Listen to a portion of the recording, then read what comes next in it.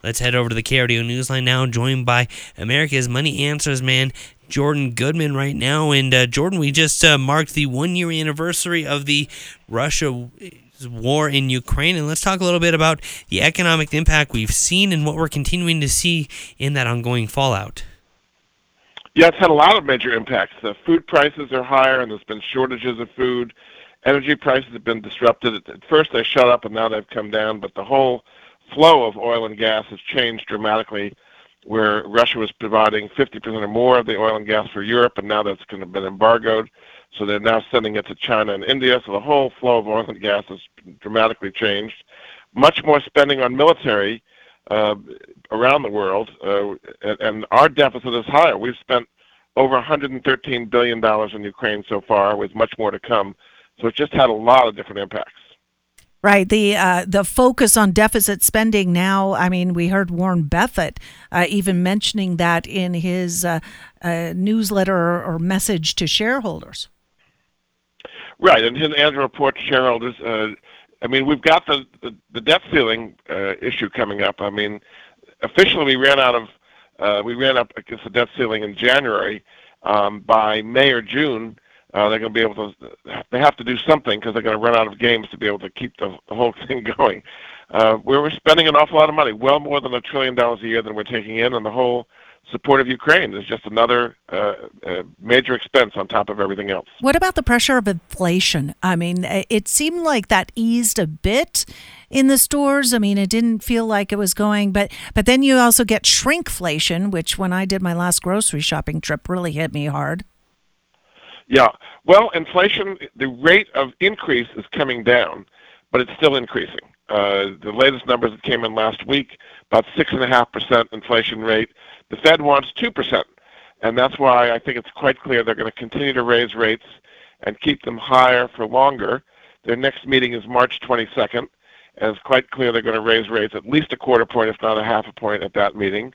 Then they've got another meeting in May, another one in June. I think they're going to keep raising rates at each of these things because they want to slow the economy down to get inflation under control. It's painful, but as far as they're concerned, it's not slow enough. We have a very low unemployment rate, 3.4%, the lowest since 1969. The Fed wants that higher. So, the Fed is trying to slow things down, and the economy is showing some resilience here.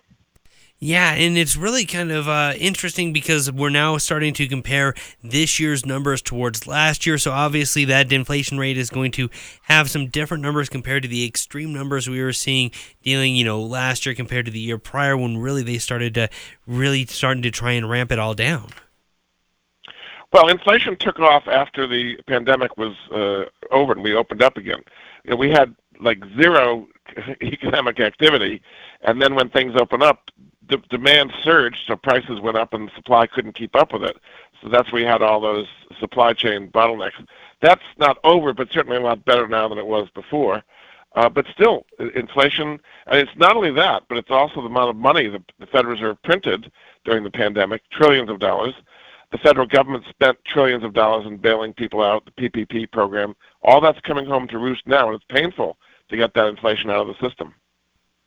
And one other thing real quick, we're starting to see much more talk about this, the rise in artificial intelligence as well. And how is this really kind of going to impact the markets, your pocketbook, really the world as we see it today?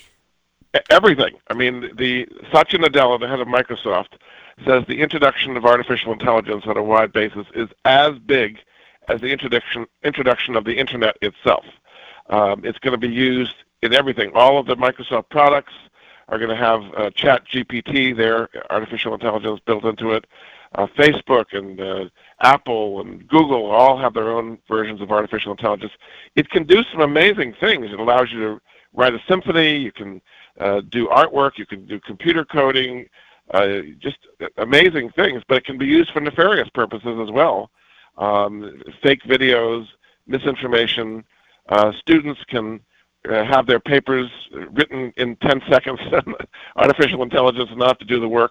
But it's not going away. We're going to have more and more discussion about what artificial roles and intelligence's role is in our lives. Yeah, Andrew's been experimenting with it. He's been playing around with it. Chet, What did you find, Andrew, in ChatGPT? It was What pretty did you easy. find? I plugged in a couple of clients I do endorsement commercials for here, and just said, "Hey, write me a 60-second commercial for X company," and they actually did pretty decent. Obviously, there's a few local things and things that would need to be added, but it's kind of surprising just how cohesive they did. Or even a promo here for us at KRDO News Radio, pretty decent as far as just saying, "Hey, write me a 30-second promo." Think of it as having all of human intelligence so far at your fingertips. That's the way to think of it. Wow. And that's pretty powerful. Yeah. It's pretty amazing. But at the good or same bad? time, it may develop some interesting traits, like expressing something that resembles feelings in some of the breakdowns that I've read. It's true. It's sentiment feelings, as I call it. But people say, "Oh, we can't do it." You can't be a Luddite and say artificial intelligence has got to go away. It's going to be here. We have to deal with it. I mean, in schools, there are some people want to ban it. You can't ban it. You have to work with it. It can be a very powerful tool if you use it right.